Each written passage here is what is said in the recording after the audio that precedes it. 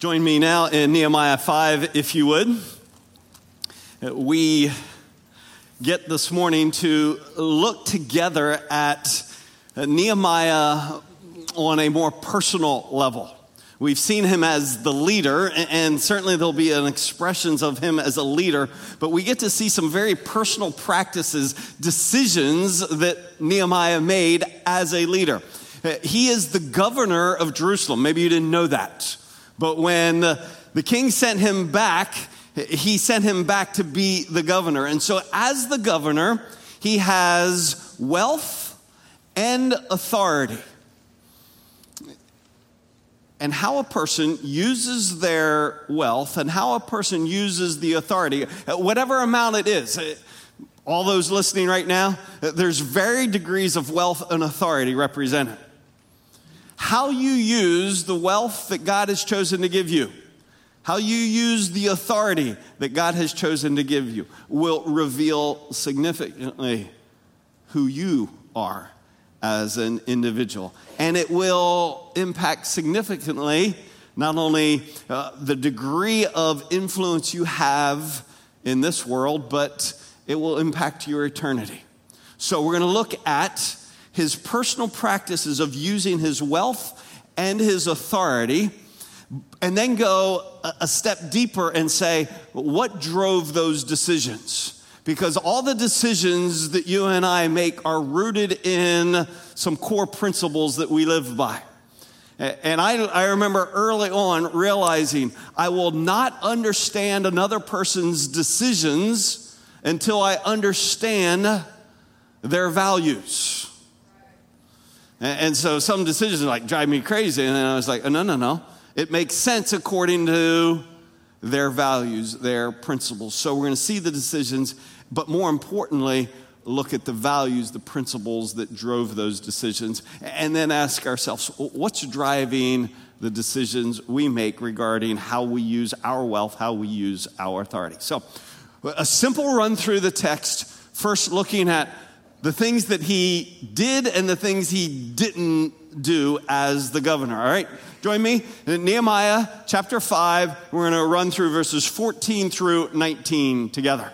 He says, beginning in verse 14, "Moreover, from the day that I was appointed to be their governor in the land of Judah, from the 20th year to the 32nd year of King Artaxerxes, for 12 years." So this is not a one-time decision. This is a pattern for 12 years that has ruled his life. "For 12 years, neither I nor my kinsmen have eaten the governor's food allowance.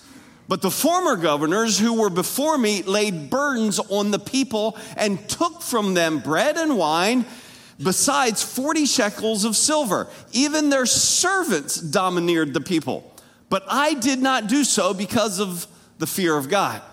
I also applied myself to the work on this wall. We did not buy any land, and all my servants were gathered there for the work. Moreover, there were at my table 150 Jews and officials, besides those who come to us from the nations that were around us. Now that which was prepared for each day," so this is the daily diet, "was 1 ox, 6 choice sheep. Birds were also prepared for me, and once in 10 days all sorts of wine were furnished in abundance. Yet for all of this I did not demand the governor's food allowance, because the servitude was heavy on this people." And he finishes with this: "Remember me, O my God, for good, according to all that I have done for this people." Now you may think, we're going to spend a morning on that? Like what he ate? What he didn't do? Yeah, this is, I think, profoundly insightful into this man.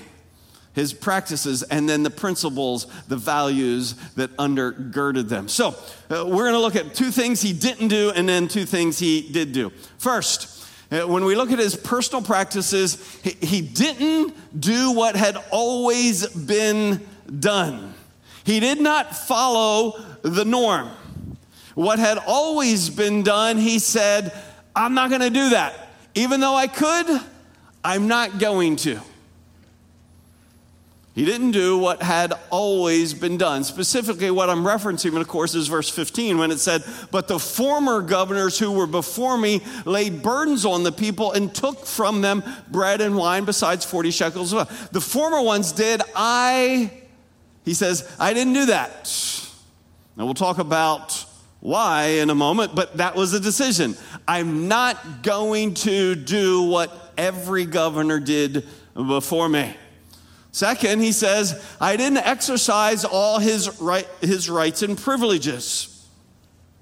There would have been privileges for a governor. At the core of that was what he references multiple times here is a governor's allowance. He didn't exercise the right and privilege of the governor's allowance. For 12 years, neither I nor my kinsmen have eaten the governor's food allowance. Yet for all this, verse 18, I did not demand the governor's food allowance.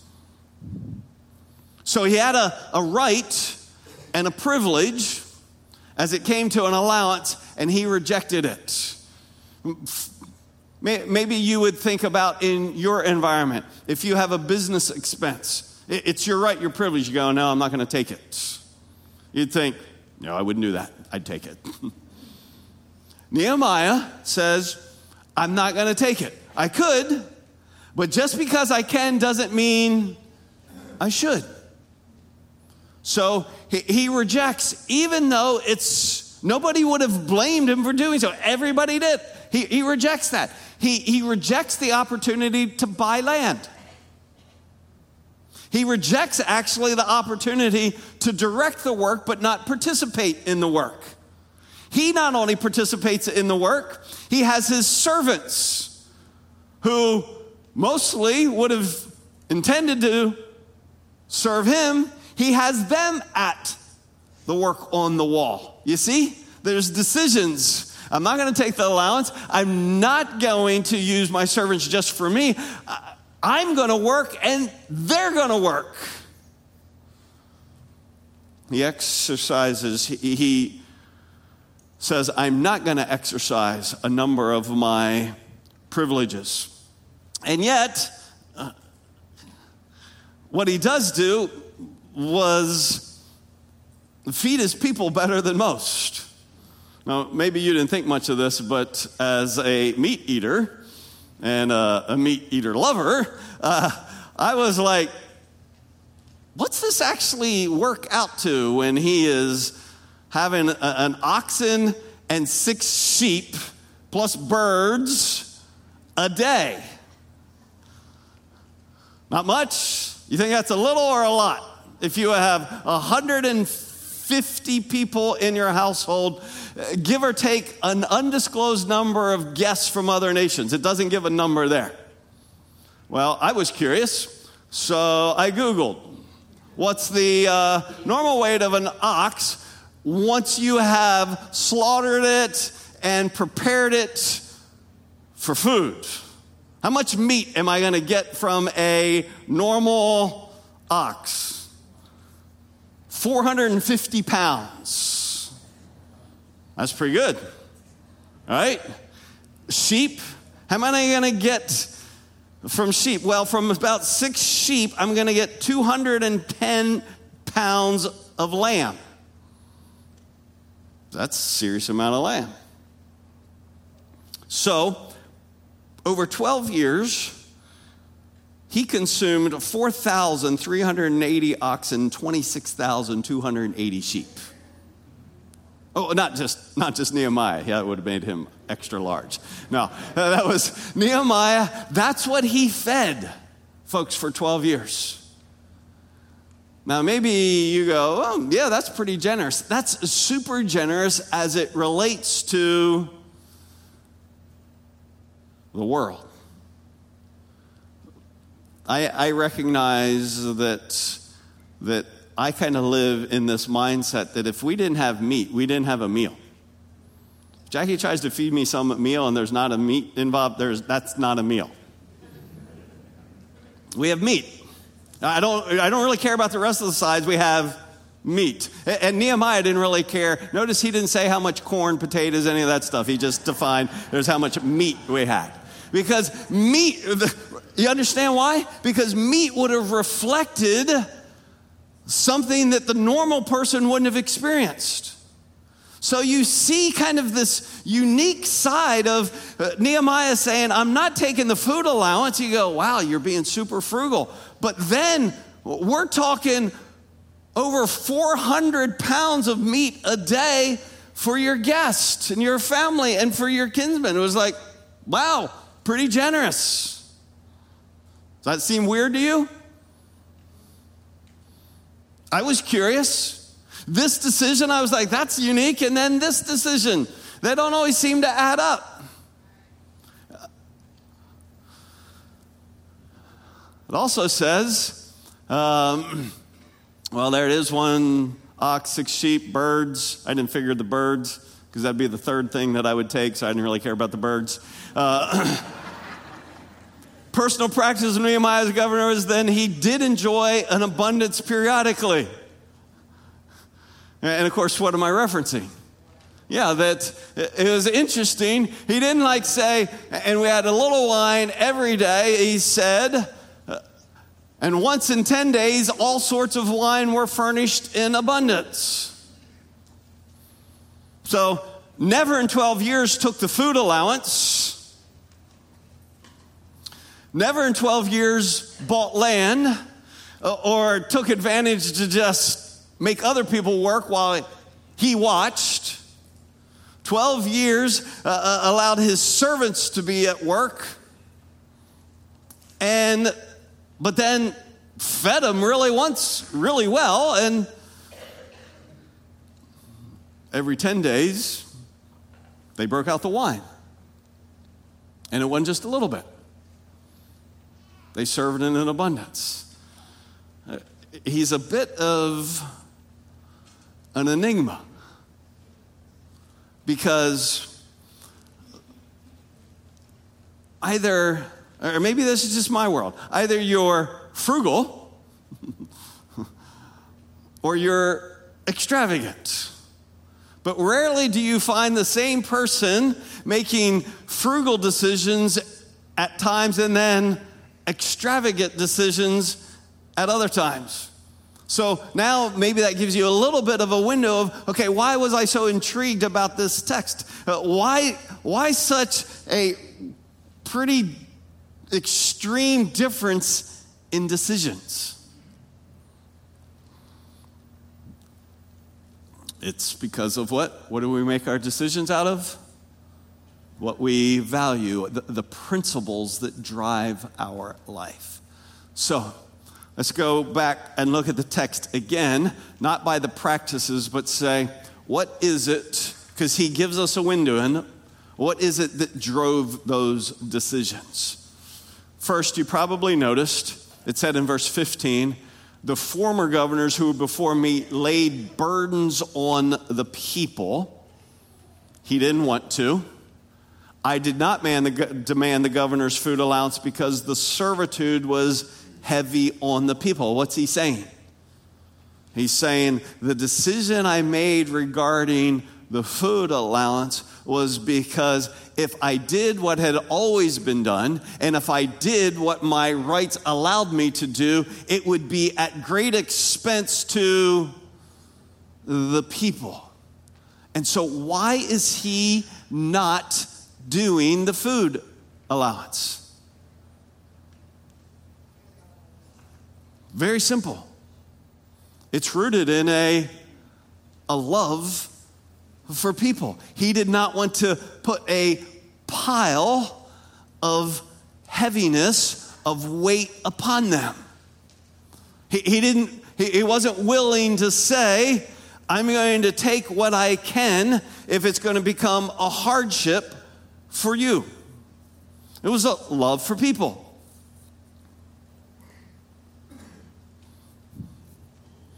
But if he wasn't going to do that, why did he feed his guests so well?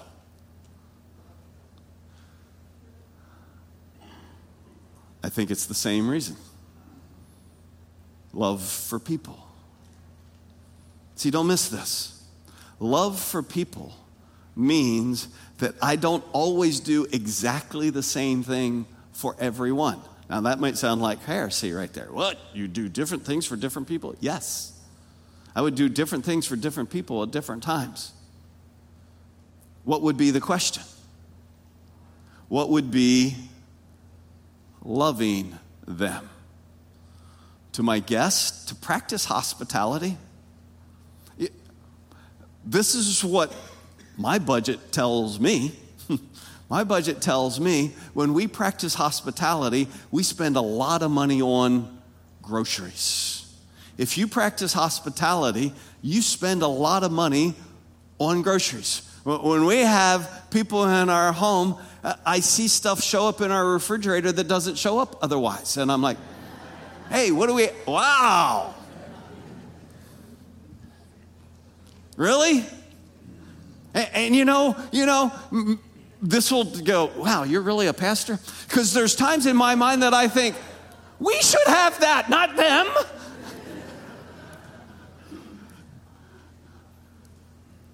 But we do stuff for other folks that we don't normally do for ourselves. Nehemiah loved the poor by not taking an allowance that was rightfully his. He said, I'm not going to take it. And he loved strangers and guests and those in his household by blessing them with extravagance. Love for people. The way the New Testament states it is this: owe nothing to anyone except to love one another. And that's just I don't want to owe anything to anyone except I owe them because of who I am and what God has done for me in Christ Jesus. I owe them to love them as I have been loved. For he who loves his neighbor has fulfilled the law. See, watch this. You shall not commit adultery. Why? Why? Because that's unloving to commit adultery. So don't commit adultery because to not do it is loving. You shall not murder. You shall not steal. You shall not covet. You get? Maybe you've never really considered the simplicity of every command of God is rooted in answering this question: what's loving? What's loving to my spouse? What's loving to my neighbor?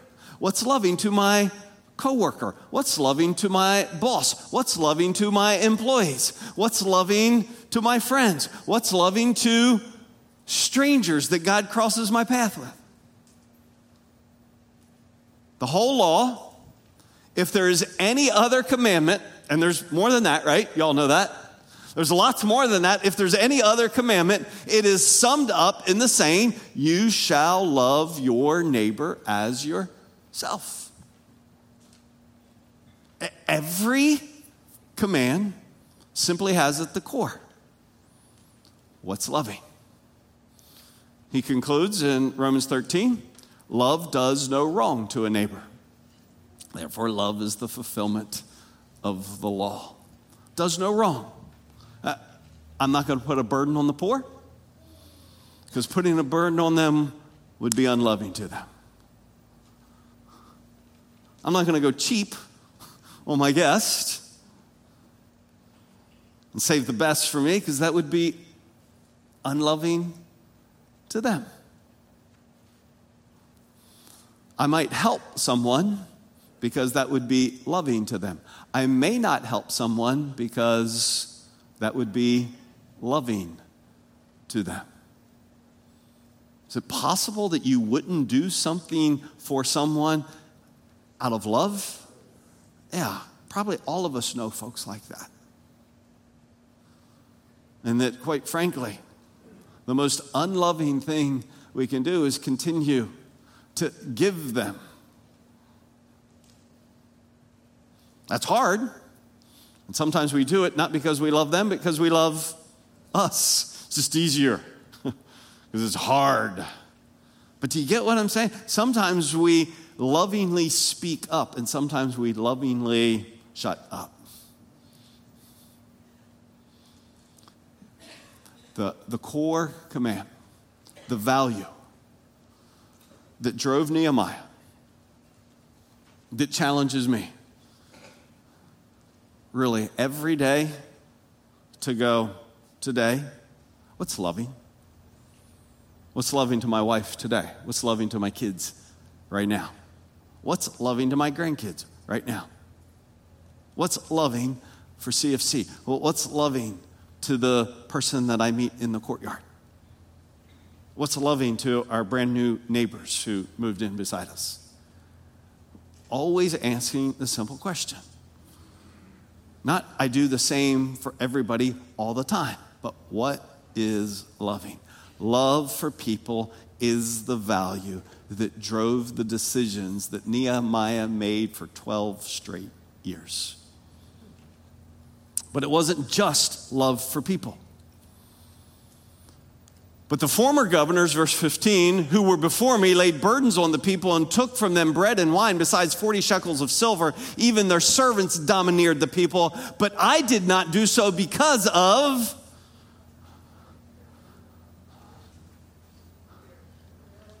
Yeah. What's it? Maybe you want to underline it in your Bible. What's it say? Because of the fear of God, the fear of the Lord. Because of the fear of God.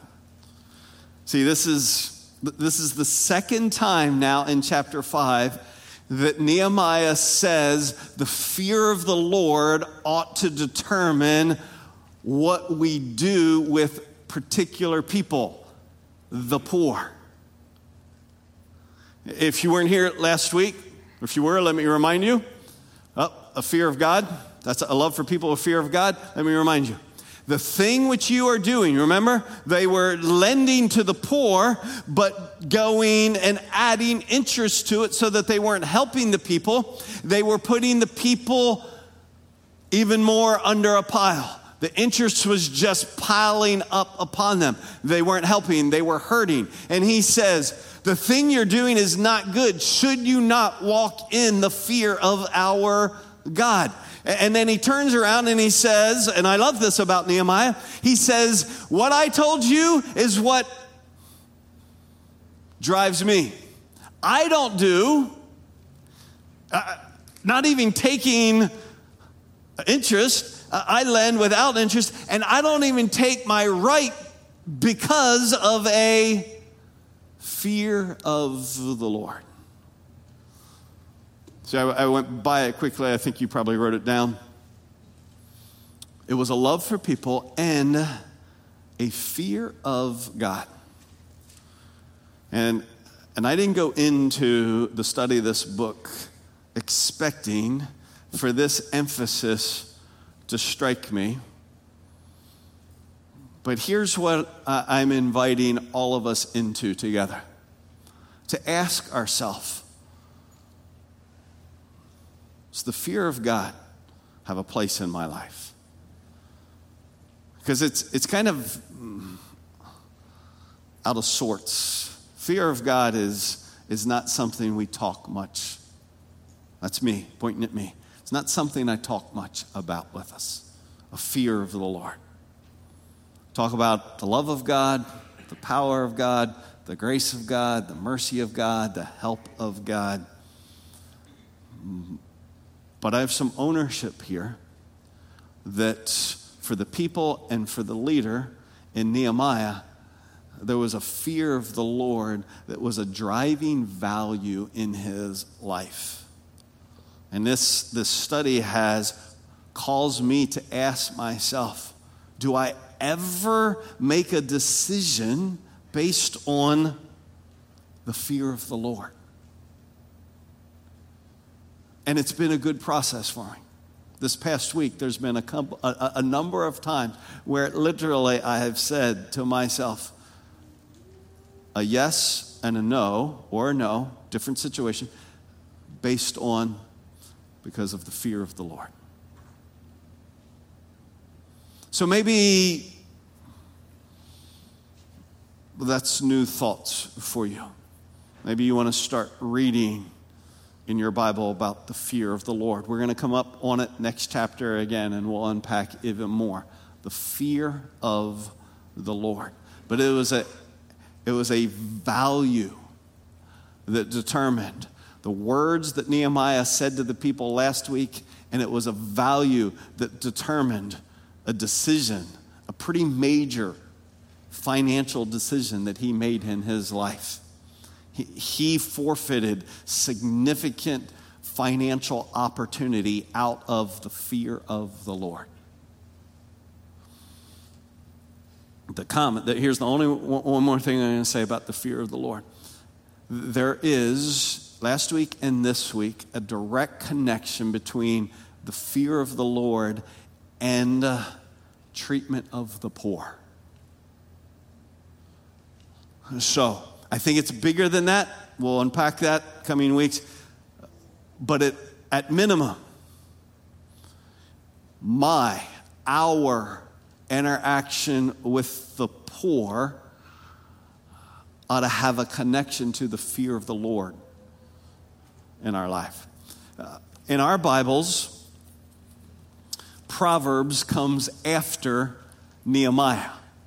But actually, historically, Proverbs were written hundreds of years before Nehemiah lived. And so I want to take us to Proverbs 22, a passage that I think was deep in Nehemiah's mind that caused him to make this decision. Proverbs 22 says this: the rich and the poor have a common bond. The Lord is the maker of them all. So if you're poor, the Lord has made you. If you're rich, the Lord has made you. The Lord can make you rich, and the Lord can make you poor. And the Lord can make the poor rich, and the Lord can make the rich poor. Right? What's his point?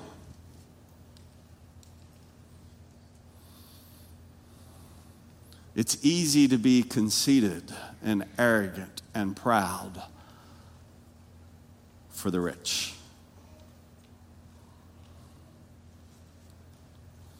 The Lord has made them both. He goes on and says, he who oppresses the poor to make more for himself, or who gives to the rich, will only come to poverty.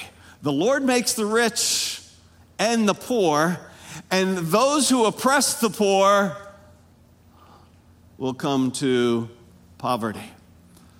Do not rob the poor because he is poor, or crush the afflicted at the gate, for the Lord will plead whose case? Who's there? The poor's case. And take the life of those who rob them. Now maybe you go,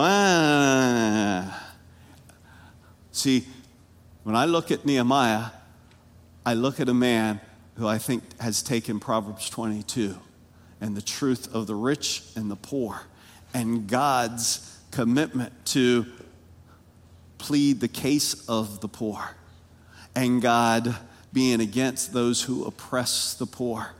I think those were truths, proverbs that found their home in the heart of Nehemiah, so that when it came to an opportunity, even if he wasn't trying to take advantage of the poor, he was just taking advantage of his position.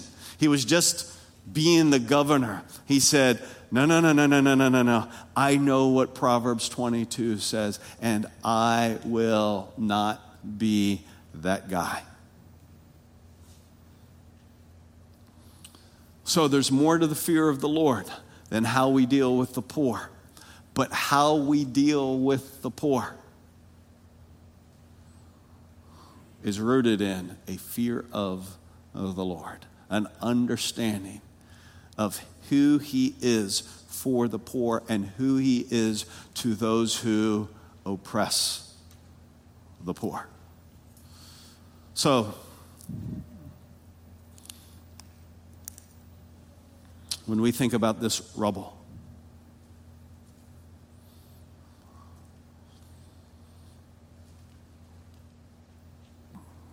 or the poor represented in who we care for, or the poor represented in who we are seeking to not increase their burden but lighten their load.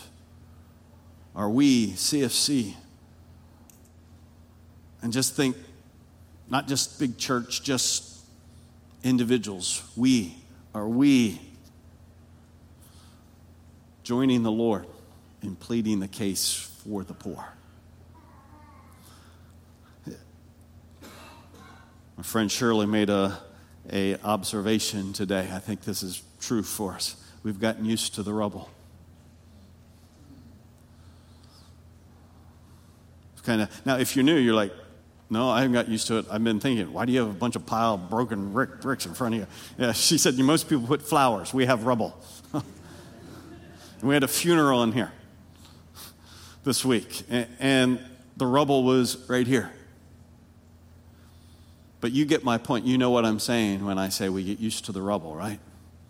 If we can get used to a pile of rocks, broken rocks, and we don't see them anymore as we worship, as we study together, it's a reminder of how easy it is to get used to the abused, to the lonely, to the lost, to the poor, to the broken, to the addicted. We just get used to it. Unless, what? Unless I go, no, that which drives my life is a love for people and a fear of the Lord. See, I appreciate that at this point we get this 12 years, Nehemiah, 12 years.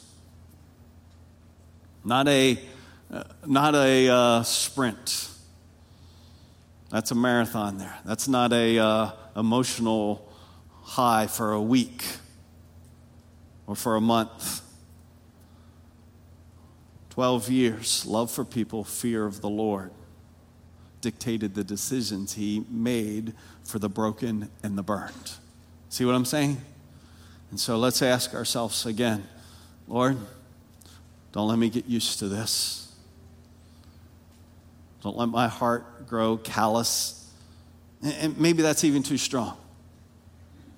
Just blind to it.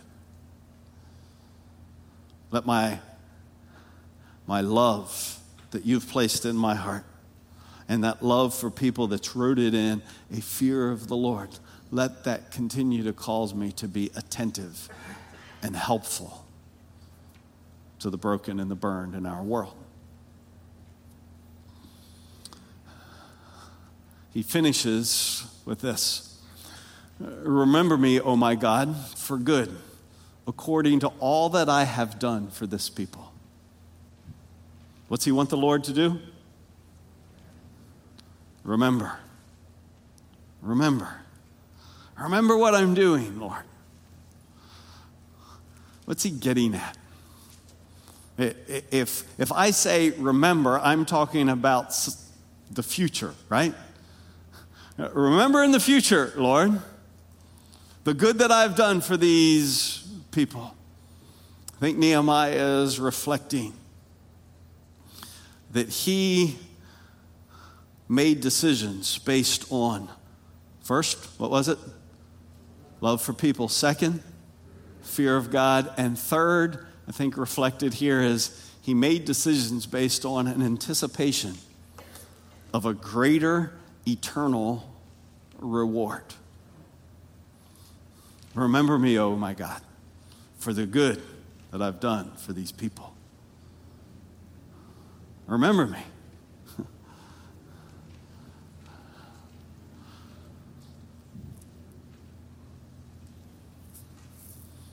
Somebody asked me Thursday night, is it legitimate to live for eternal reward? Isn't that selfish? If Is it legitimate to live for like eternal reward?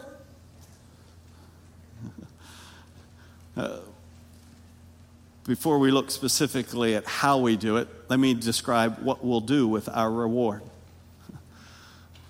It says in Scripture that we'll be rewarded according to what we've done with crowns. And you know what we'll do with those crowns? We'll lay them at the feet of Jesus. Why? I think we'll do that because it's his work and he's the one who did the work, so he's the one deserving of the glory. So is it selfish at all? Like, it's selfish if worship is selfish. But worship isn't selfish. Worship is not self-oriented, it is God-oriented. So living for an eternal reward is not selfish. Living for an eternal reward is driven by a life that is Godward. It takes maturity, though, right? To say, I'm not going to live for the immediate reward. I'm going to live for the eternal reward. But to live for the eternal reward says, I'm going to give up some of the immediate reward. Years ago, one of our youth pastors brought his 2 kids over fishing to our place, just a little canal off of Jolington Creek, and they came over, and it was just little Zebco rods, just little kids, so little pieces of bread, and one of them fished, and the other one ate all his bread. He was like, no, I'm not going to eat this. And until his bigger brother caught a fish. And then he was like, it wasn't a reasonable, rational conversation with the 3-year-olds. You ate your bread. That's easy for us to look at some little kids and go, come on, dummy. It's harder to look at ourselves and go, come on, dummy. Why are you living for bread instead of the fish, the greater eternal reward? So how do we do that? I invite you to turn with me to a section in the New Testament, 1 Timothy chapter 6, because it speaks very specifically to how we can live for, and the legitimacy, in case you're still wrestling with that, of living for a greater eternal reward. To say, I'm going to sacrifice to help the broken and burn. I'm going to give up what I could do here and now for helping those who are broken and burned. You follow what I'm saying? And I'm going to sacrifice. I'm not going to eat all the bread that I could just eat. Remember me, O God, for the good that I've done.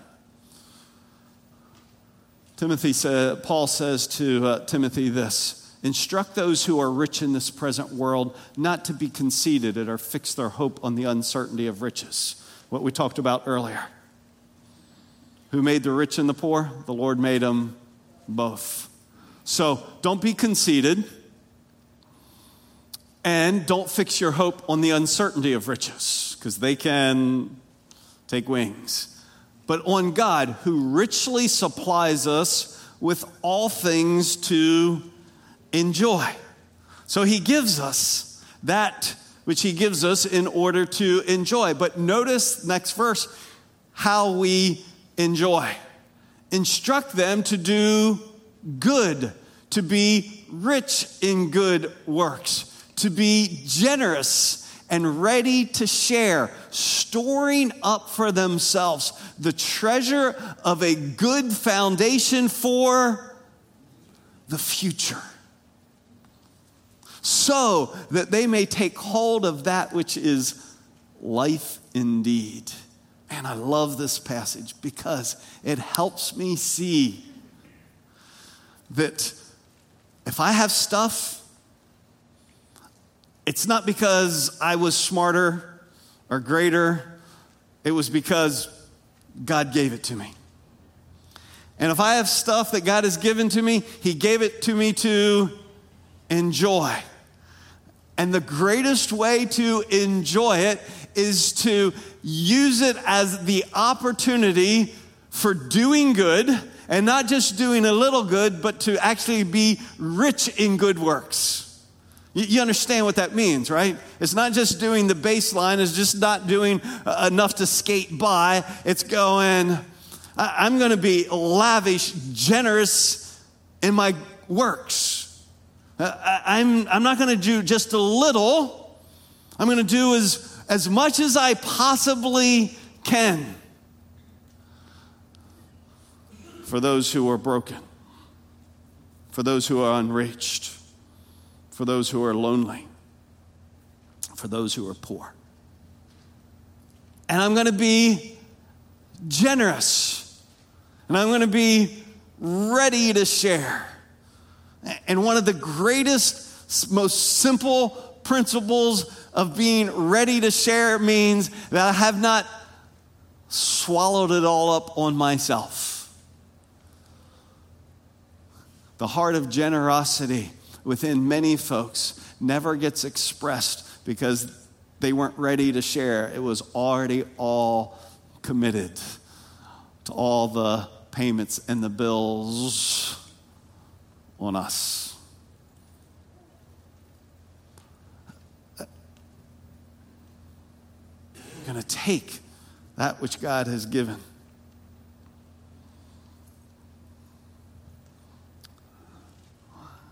And what's it going to look like? It means I'm going to bless those who don't have. And there's times where I'm going to bless those who do have. It's hard to do both of those. One of the things I really love about Nehemiah is he loved the poor and the rich, both equally.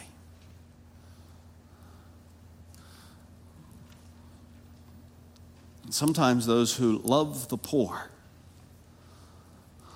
are very judgmental toward the rich. And sometimes those who love the rich ignore and try and skirt the poor. You see, we can put ourselves in one camp or another. The beauty of Nehemiah that really motivates me is to go, no, I'm going to live in a manner that loves the poor, and I'm going to live in a manner that loves and blesses the rich. I'm going to be generous. I'm going to be rich in good works.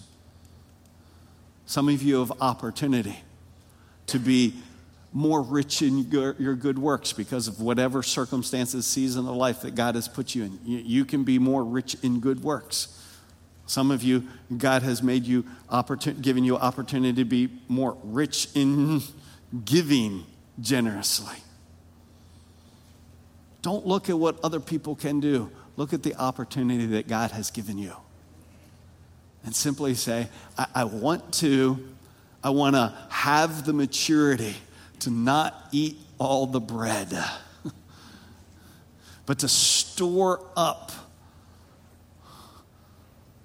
the treasure of a good foundation for the future. So let's be clear. Can I do good and give in order to gain heaven? Okay. If we're not clear on this, we don't do good and give in order to gain heaven. That would be impossible. I could never be good enough.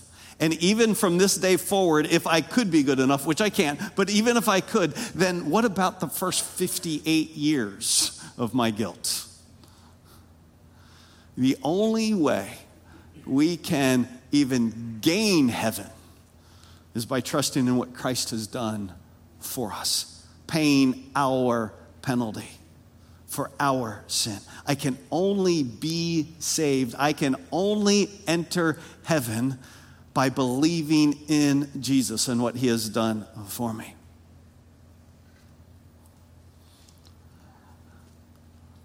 But those of us who have trusted in Jesus can live this life in a manner that will not earn us heaven, that's Jesus, but will gain great reward in heaven.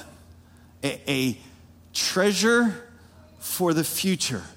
A taking hold of that which is life indeed. You understand what he's saying? The greatest way to take hold of that which is life indeed is to recognize all that I have been given is going to be used according to three values, three principles. Love for God. Love for people, fear of God, and what? A greater eternal reward. To think beyond today, to think beyond this year, to think beyond retirement, to literally think beyond this life and go, I can live this life in a manner that impacts my next life? Yes. And in fact, that is the way to live this life.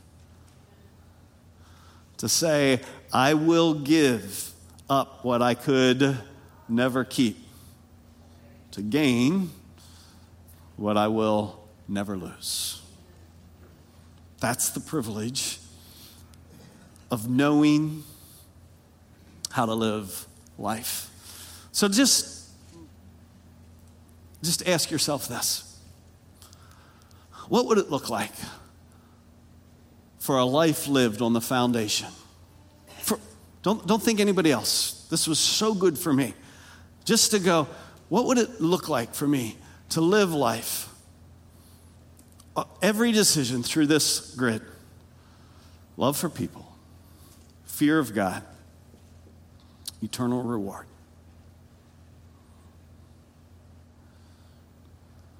Love for people. Fear of God. Eternal reward. How I use what? My wealth, my authority, whatever God's given me. How I use it based on what would love people? What would reflect a fear of God? And what would last for all eternity?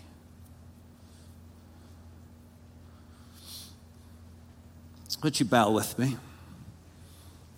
I want to invite you to just take a quiet moment. And first and foremost, I want to invite you, if you've thought trusting in your good works would get you to heaven, I want to invite you to agree with me that the only way your sin can be forgiven is through trusting in Jesus. I want to invite you this morning to, wherever you are in the quietness of your seat, to declare, Lord, I admit my guilt. I admit that I cannot save myself. I believe that Jesus alone can save me. And that you would receive the gift of his love, his forgiveness, and his grace.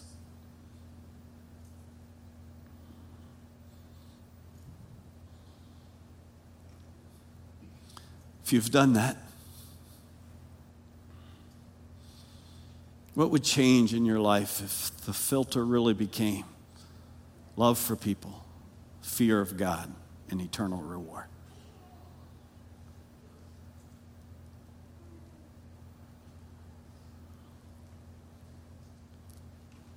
Listen for the Spirit of God to speak to you.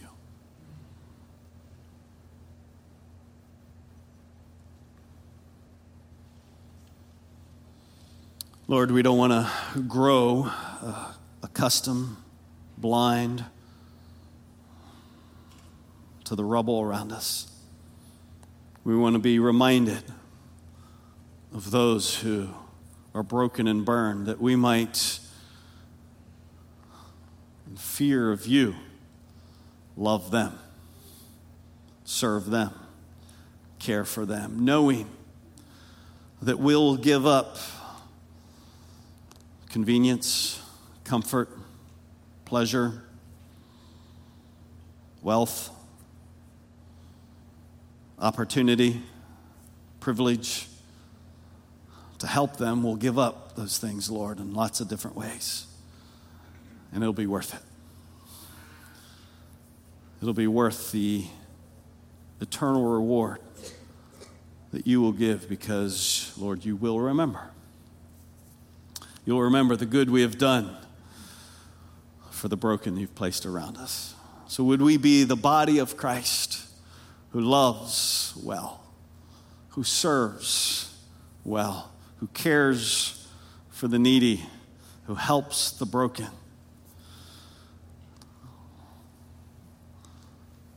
Thanks for that privilege, and thanks for the promise of eternal reward as we live our lives to your glory. In Christ's name, amen. If we can pray with you early in any way this morning, there's always out my left, your right, or over in north, straight out the back. There's men and women available for prayer. Thanks for being here. Would you go and be the body of Christ, blessing those that God has placed in your life?